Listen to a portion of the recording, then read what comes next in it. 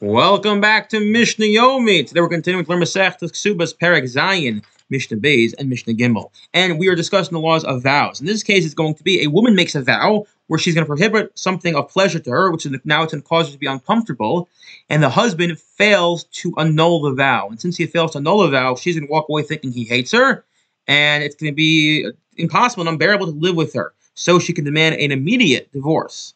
So in this case, a woman makes a vow, and he does not cancel it, a vow that she cannot eat a certain type of fruit. Ksuba must divorce her immediately and give her a ksuba. Again, because since he didn't cancel it, she thinks that he hates her. As in the previous Mishnah, Yehuda Omer, Yisrael Yom Echad Yikayim. For Yisrael, it's for 1 day. Shnayim for 2 days. Yotzvitin ksuba. So Ukohenes, it's a little more than that. Shnayim Yikayim, for he keep her in a vow for 2 days. Shlosh Yotzvitin ksuba for 3 days. He must divorce her, and she keeps the ksuba. In this case, a woman makes a vow again that she's not going to adorn herself with a certain type of perfume, and now she's very uncomfortable, and he refuses to annul it. Yotzvitin ksuba, he must divorce her immediately and give her the ksuba.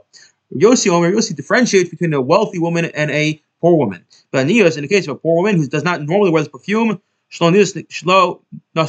must only divorce her if there's no limit to the duration of this neder.